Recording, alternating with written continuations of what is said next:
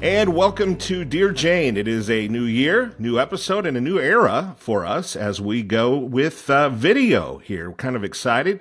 Going to do a lot of new things here in the new year with the podcast. I'm your host, Scott Baker, and glad that you are joining us here on what is a new time, new things to talk about here in 2024 as we embark on a really important year when you consider the decisions that we're going to be making as a country. Joining us here I'm so excited to talk to Peter. Peter Range is the CEO of Ohio Right to Life. He hosts his own radio show. He was very, very involved in the Ohio vote last fall that ended up enshrining the right to abortion in the state constitution. And so we want to pick his brain. I want to learn from him, kind of see what we can learn from Ohio. And so Peter, thank you very much for joining me today. Appreciate it. Scott, it's really great to be with you. Looking forward to the conversation. All right, Peter. So as we sit here today, it's January 2024. If we could get you a time machine and take you back 1 year ago, what would you tell yourself? What advice would you give yourself?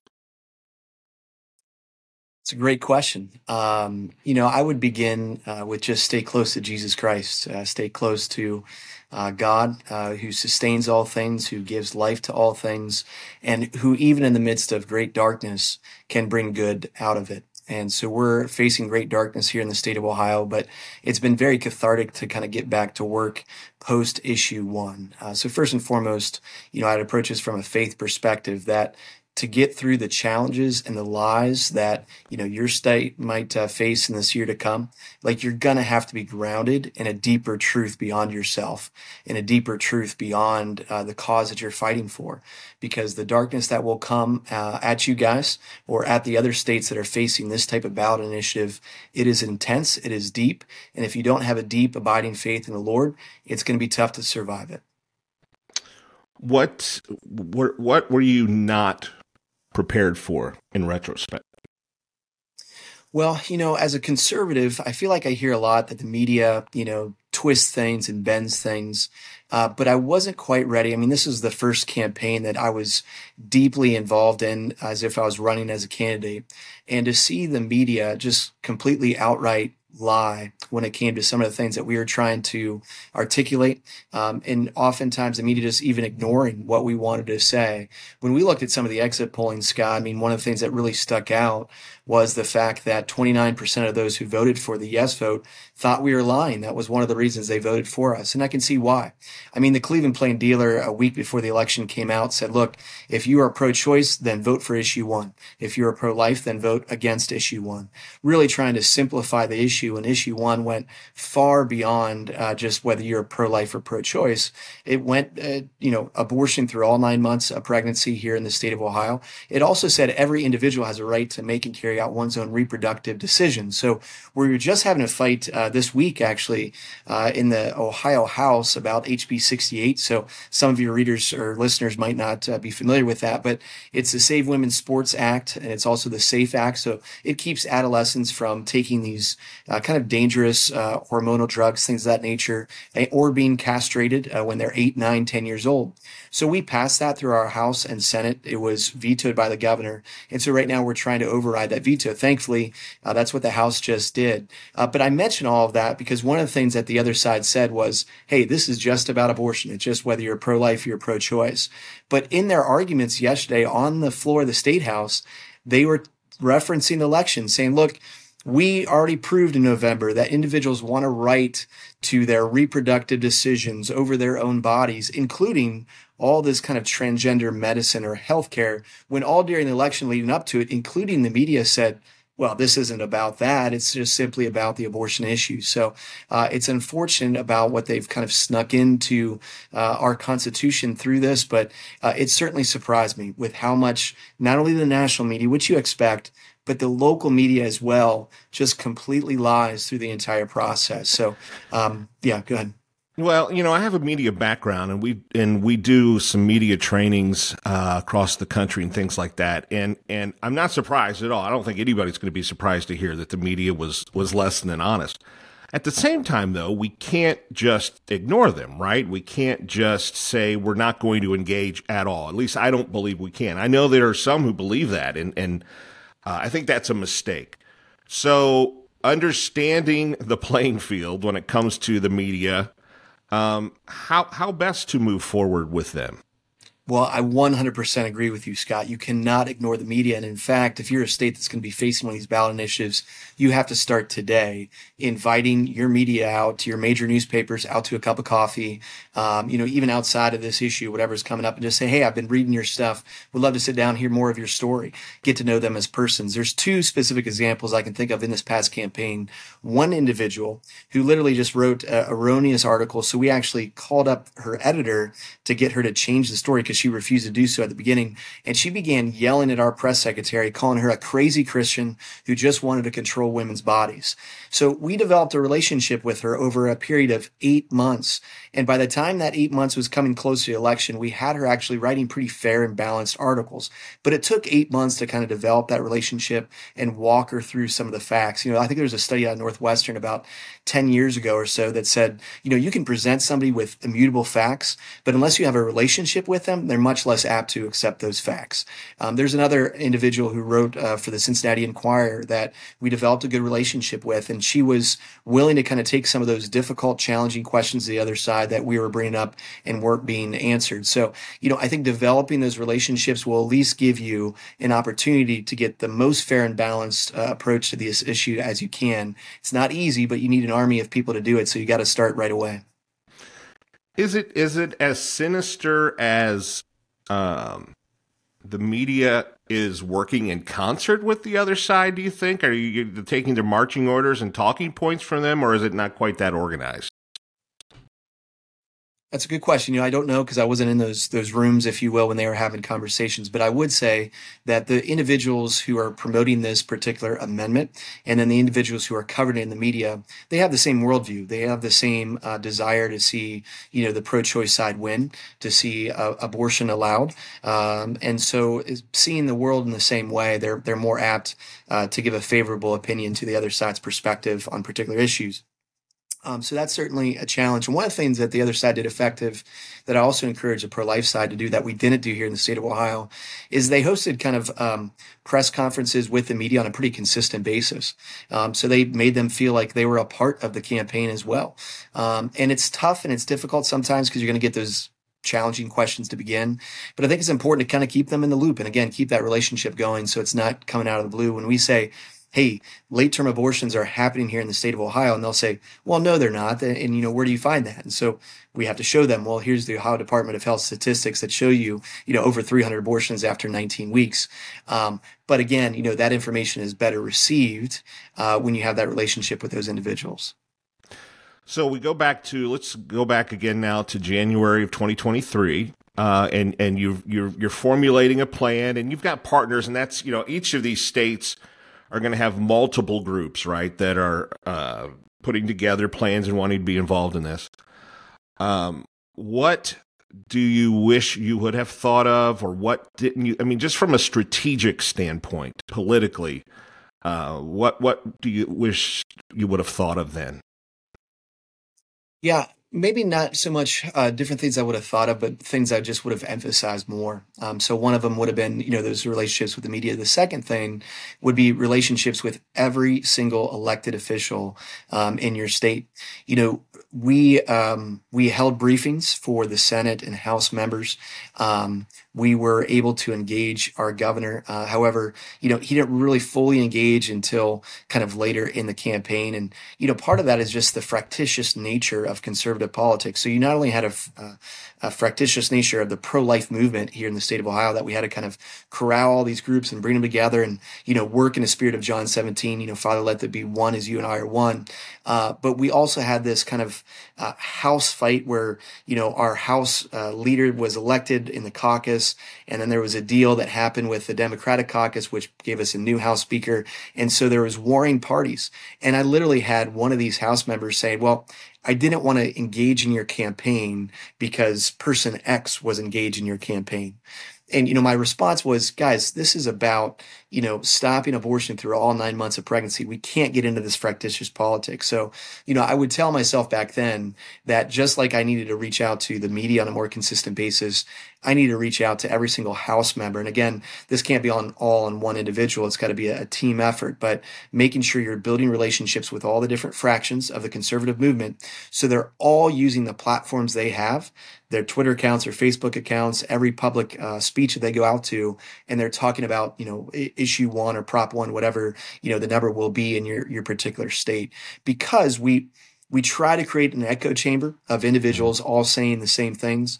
We just weren't able to do that because people necessarily weren't on the same page.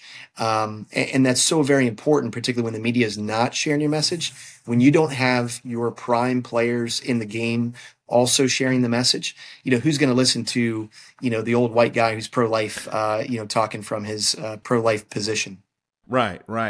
But I want to stay there for a second, because one of the things that I know from you, because I've been on some calls and heard some of the research that you've found, is one of the TV spots that did the most poorly was the one with the governor. And so it seems like the message being carried from elected officials to the public can sometimes backfire, but yet it's also important to keep them in the loop. Help me reconcile the two. Yeah, thanks so much. I mean, you talk to different campaigns who kind of broke down the impressions on that commercial. You have some people say that commercial was effective in the context of, getting it before viewers' eyes. And Governor DeWine is someone who's trusted by the general public here in the state of Ohio. But there's others who would say, look, that really didn't impact voters, particularly because Governor DeWine and Fran, a little bit older in age. And again, it had that impression of it's just an older politician kind of telling me what to do. And I think there was, to a certain extent, kind of an Columbus backlash to a degree in our election as well, because we try to pass an August election, which was going to raise the bar to change our Constitution. So I would say, to reconcile those two things, it's maybe how you use those particular politicians and how they're using the levers at their disposal to help impact the fight. So one of the areas, for example, that Governor DeWine was incredibly helpful was, reaching out to his connections around the state to help us fundraise towards the end of the campaign. And that was tremendously, tremendously helpful. Also reaching out to different politicians that he knew to also be supportive of this particular cause. So, in retrospect, maybe it wasn't the best to have him on TV, but every time he's at a press conference, making sure that he has the talking points with the media, and he has that a year before the election, is really important. So, again, in retrospect, maybe not the best thing to have him in a TV commercial, but having him engaged throughout the entire process is really helpful for the campaign. I think it's important. We hear terms like enshrining abortion in the Constitution, and we hear codifying, things like that, all these terms. Let's talk real here. What exactly, people need to realize just how extreme these things are and what they allow. Because I think a lot of people get caught up into, there'll be certain limits and weeks and things like that. That's not what these votes are. These are unlimited, unrestricted abortion, right? That's absolutely correct. Yeah. And the way that they word it is scary. They say that every individual has a right to carry and make one's own reproductive decisions, including but not limited to, and they mention, contraception, fertility treatment, miscarriage care, which is already legal here, in the state of Ohio, across the country. If you have a miscarriage, you can get the care that you need. But unfortunately, they make it seem like your life is going to be in danger unless this amendment passes. So first and foremost, they mention the word individual because that means anyone of any age and anyone of any gender. And when you go to Planned Parenthood's website or the ACLU, when they're talking about reproductive decisions, they have this Venn diagram that reproductive decisions, including not just abortion, but also, again, kind of this trans reproductive care as well. So that's one of the challenges. The other thing is, the Planned Parenthood versus Casey set the undue burden standard here in the country that, you could have limits to an abortion as long as there wasn't an undue burden on the woman. Well, in the language of the amendment, amendment, they dropped the undue standard. They just put any burden on an individual accessing their right, including any third party that is helping that individual access their right. So that could include, here in the state of Ohio, a third party person could be a teacher, could be a soccer coach that is simply assisting his 14 or 15-year-old high school student to go get an abortion at Planned Parenthood. And they could do that without the parent's permission because it's every individual. So an individual, again, could be a 14 or 15-year-old young girl. The other challenging part of this is that they say that, abortion could be allowed for the women's health. And we know in Doe v. Bolton, that's Roe's companion case, health includes all factors. That's emotional, psychological, financial, to the well-being of the mother, the woman's age even. So that really legalizes abortion again in the 7th, 8th, even 9th month of pregnancy if a woman is seeking an abortion. And we know that abortions, it's a misnomer to say that these late-term abortions are needed to save a woman's life. Why doesn't that, you can only guess, I know, but as you have looked at the data, things like that, why doesn't that resonate? So specifically, late-term abortion, why doesn't that resonate? Or you talked about parental consent. Why aren't people more bothered by that as nearly as you can tell? Yeah, it's a good question. I think both those things do resonate. I think when we talked to voters, overwhelmingly they were for parental rights. But again, part of the challenge there is when the media has said repeatedly in their articles as they're covering this that, well, this doesn't involve parental rights. Parental rights would still kind of remain in place, or there isn't late-term abortions in Ohio. I can't tell you how many reporters I spoke to that said, well, there's no late-term abortions here in Ohio. And I would show them literally the data from the Ohio Department of Health. And they, would just kind of scuff it off or say, well, we don't really know that, how is this late term? Well, the baby's fully formed, the baby could survive outside the womb. That's a late term abortion. So, part of it is just a believability factor that we struggle in the pro-life cause because of the pro-life brand. And I don't know how that's been so impacted other than outside of, the effective job that the left has done to a certain extent, even, now attacking pregnancy centers and calling them, institutions that are terrorizing women. We have an image problem in the movement and how you get over that. I don't have the silver bullet for that. Yeah. And that was going to lead me into my sort of next phase of the conversation. If you take a step back from Ohio, the pro-life movement has been losing, whether it's Kentucky or Kansas. That's just the cold, hard reality is we have been losing.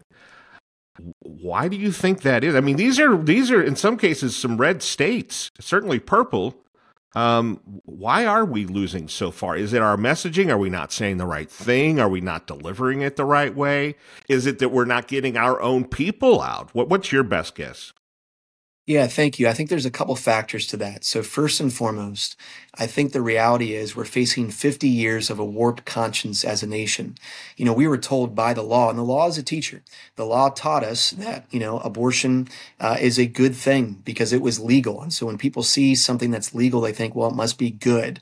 And a lot of that goes back to kind of, it's Aristotelian or St. Thomas Aquinas. You have to look at, every civil law is based upon a natural law, and the natural law is ultimately based upon the divine law. So when you're having a conversation with somebody about, well, what should be civilly allowed or not, you're really talking about the nature of God at the end of the day and who you think God is. Now, outside of that longer conversation for another podcast, when you look at the way that our conscience has been formed over the past 50 years, we've said that abortion is a necessary evil. We need it in some way, shape, or form, maybe just for these extreme cases. So that's number one. Number two, talking about extremes, I think that's a big challenge for us, but it's also something that we can exploit or talk into. When given two extremes, either what is seen as the pro-life extreme or the pro-choice extreme, right now citizens of this nation are choosing the pro-choice extreme because they just want abortion there just in case of rape, just in case of incest, just in case of life of the mother. So when we try to paint the other side as extreme, which they absolutely are, abortion through all 9 months of pregnancy, people are still choosing that extreme rather than the other extreme. So for example, over 60% of Ohioans here in the state said that a really important factor for them voting for the yes cause was that we had a 6-week abortion ban here in the States when the heartbeat was detected that did not have exceptions for the life, or did not have exceptions for rape or incest. Now, I am a pro-life purist. I believe in every single life, no matter how that life is conceived, is deserving of the fundamental right to life. But I also have to be a realist too. Like that played a part in people's voting, because when you did put exceptions into that legislation, we asked folks, well, what if there were those exceptions? The support goes from, high 20s to over 50% support for that type of legislation. So when that was passed here in the state of Ohio, it had overwhelmingly conservative support, but maybe not overwhelmingly support from the state of Ohio. So one is a warped conscience of 50 years. Two is the choosing of extremes. They choose the extremes of the pro-choice side. But then three, I don't think we can ignore, and there's some pro-lifers that want to say, well, this really doesn't matter. I don't see how in the realm of politics that this does not matter. But when the other side outspends you 2-1, I mean, they spent over $60 million here in the state of Ohio. We had roughly around $30 million, and some of that was, I would say, probably about $15 million was really invested into the August election to try to raise the threshold to 60%. So we really had $15 million to fight against issue one. For me, as a pro-lifer, that's a heck of a lot of money. But the reality is, in these types of fights, it's just not going to cut it. Talking with Peter Range, who's the CEO of Ohio Right to Life, and he's got his own radio show as well, and just very active there in the state of Ohio. I think one of the things that you talked about really hit the nail on the head, and I think it's the biggest challenge facing our movement. And I'm with you, pro-life purists, every life matters, but there's also a political pragmatism that says, okay, what can be successful? And we are seemingly stuck in this endless tug of war within our movement, where nobody wants to give an inch, and until we figure that out, I think one of the things you have to consider is the alternative, which is what we're seeing now in Ohio, and we're seeing in Minnesota and some of these other states. It's extreme as far as you could ever think it might be. I just think that that's something that we have to consider when we're having this debate is, yeah, we don't, you don't want to give any leeway, but boy, oh boy, the alternative is just scary. Yeah, absolutely. And, as a movement, we can't lose or keep our eyes off the North Star. We want the abolition of abortion. We're looking for the restoration of culture. So we have to keep our eyes focused on that, because you can become comfortable if you kind of just get swallowed up in the pragmatism of the movement. You have to be bold sometimes. And like a William Wilberforce, bring that bill before, the members of parliament every single year for the abolition of slavery. So I'm not saying that we shouldn't continue to do that, but we also have to be realists too. We have to live in the world that we're living in. And the state of Ohio and the country is just not at that point. So I'll take every victory that I can get, and I can save as many lives as possible. So I think, from a national perspective, and, I'm not necessarily endorsing these strategies, but from the national perspective, maybe it is pursuing that 15-week ban on abortion. And again, that doesn't cover 90% of the abortions, but if that's what we can get done, let's get that done. At the states, maybe it's 12 weeks, maybe it's 9 weeks, maybe it's 6 weeks with exceptions, whatever it may be. I'll take that and moving towards that ultimate goal. But then nationally too, I think there has to be some type of strategy that's looking at bringing the 14th Amendment back to the United States Supreme Court. The 14th Amendment guarantees the right to life, liberty, and the pursuit of happiness, just like, the Declaration of Independence did as well. And when you look at when that was written, of course, around slavery, after the Civil War, to guarantee that African Americans had freedom. But it was also written after geneticists, for the very first times in 1858, were saying that human life begins at conception. So most states around the country at that time had abortion laws on the books that recognized the dignity of the human person. So I think we can say that the writers of the 14th Amendment believed that when we're talking about every life has a right to life, that included the preborn. One of the things you said a little bit ago surprised me, actually. You said that you were outspent, the pro-life side was outspent 2-1. I thought it'd be bigger than that.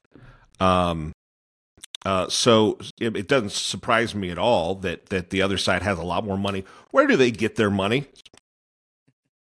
So the likes of George Soros, the 1630 Fund, Arabella Industries. There was a Swiss billionaire that also donated to a couple different groups, kind of dark money groups that again then funneled the money to Planned Parenthood Action and those types of groups here in the state of Ohio. So they have plenty of money available. And in our story here in Ohio, I mean, we were really helped by Susan B. Anthony Pro-Life America.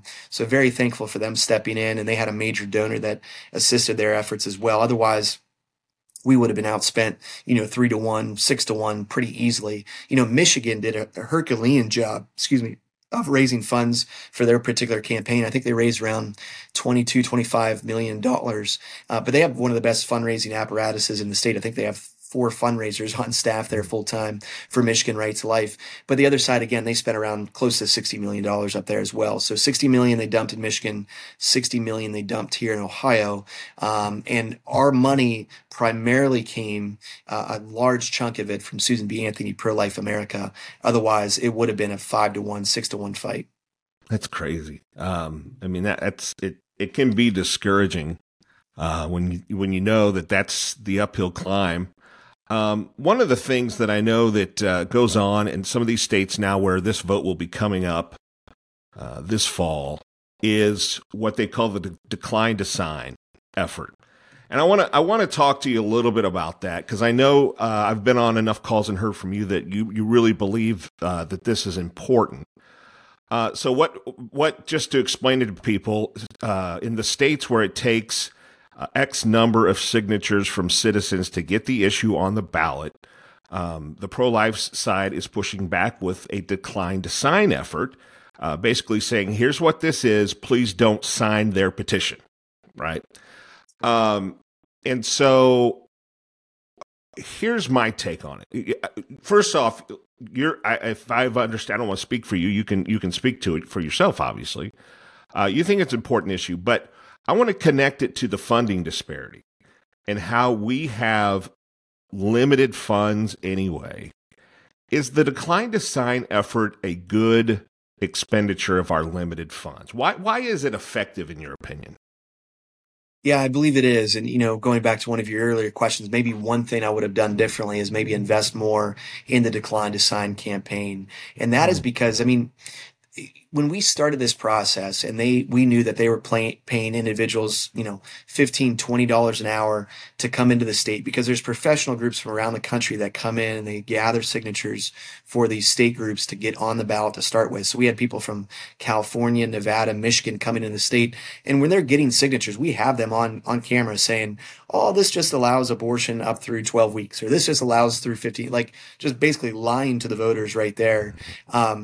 But with that being said, I think if you invest in a decline to sign, you might be surprised by the success that you have. And so maybe that is working with a group that fights against these individuals coming in and signing on a more professional basis. But at the very least, building up your own army, it's a very good start to kind of build up your infrastructure for the campaign to come after that. So for example, here in the state of Ohio, I mean, they had to get 500,000 signatures roughly, give or take a few thousand there to get on the ballot. We were expecting that they were very easily going to get up to 1 million signatures. When they went through their vetting process and, all those signatures were checked out to see if they were valid or not, they only got about 700,000 signatures. So, 200,000 signatures less, we could have kept them even off the ballot here in 2023. So by investing in decline to sign, you have the opportunity to, number one, keep them off the ballot. But then number two, you have an opportunity to build out your infrastructure, which you're going to need to kind of run a statewide campaign to reach the voters. And you're also getting your messages out there along with them when they're getting their message out there, because that's what they're doing. I mean, they're building up an email base of folks that they've got their signatures, they got them signed up, and they can just email them for the rest of the campaign about, hey, don't forget to get out and vote, because to get out the vote is so incredibly important. So maybe then the end goal isn't necessarily that they fail to get enough signatures. That's ideal, obviously. But what you're saying is there are other benefits that you start to get your infrastructure in place for the real fight when it comes in the fall.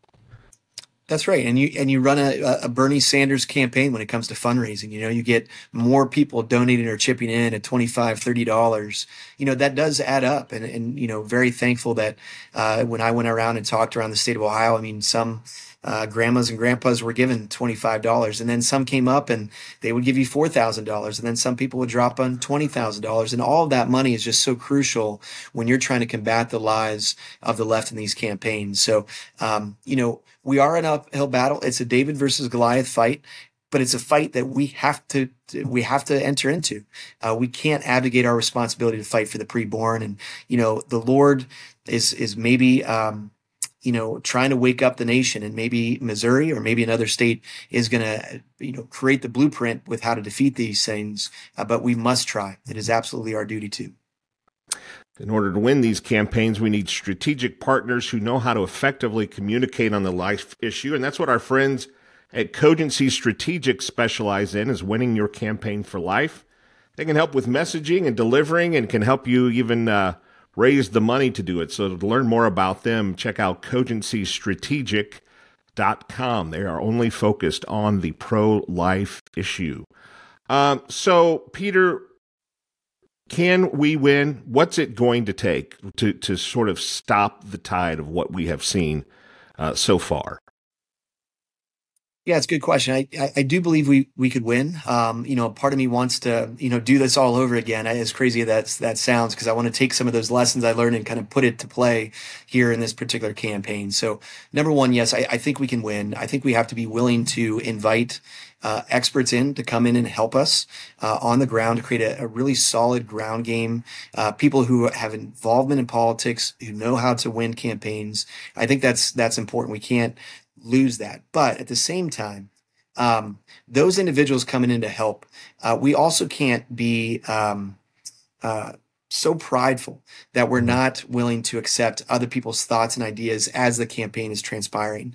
And I feel like, to a certain extent, you don't want too many cooks in the kitchen.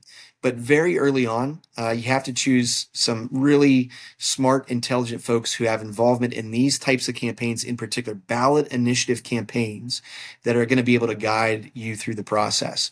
We had some terrific, amazing groups that worked with us.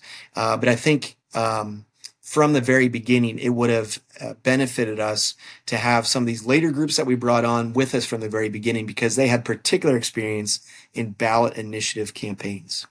But it seems to me that a lot of the problem is we are using the same messaging delivery that we have been using, the pro-life, we being the pro-life movement, for 30 years now. And we haven't really, somehow we've got to shake it up, right? I mean, if we're going to change the tide here, we have got to shake it up somehow.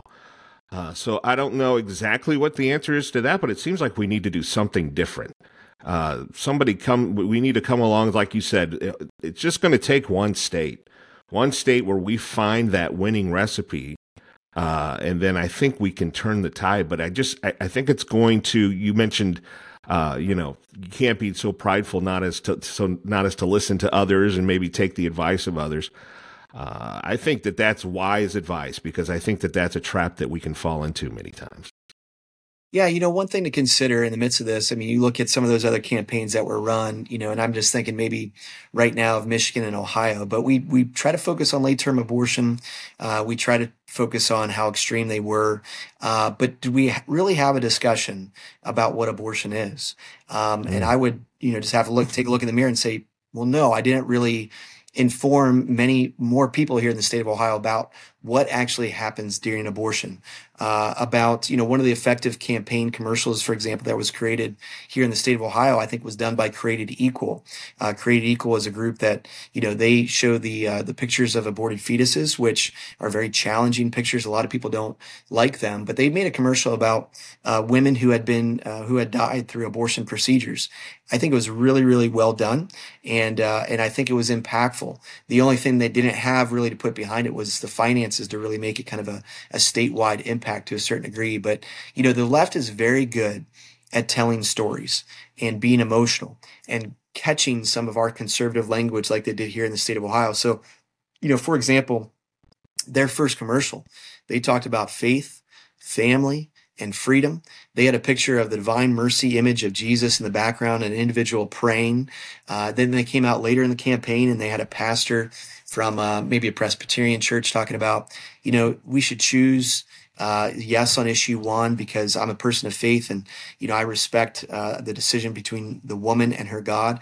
There's a lot of people, and I think in our campaign too, that we kind of said, hey, well, let's not talk about faith. Let's kind of keep that out there. If we remove ourselves from that space, that'll be filled by the other side. And it certainly was here in the state of Ohio. They appealed to faith, family, and freedom and took our conservative talking points and ran with it. You just gave some advice that I have given other people before. If you leave the blank to fill in, the other side will fill it in for you. However, I'm here in Missouri, and I can, you can hear this in many different states about the other side saying, well, keep your religion off my body. They want to make this a religious fight.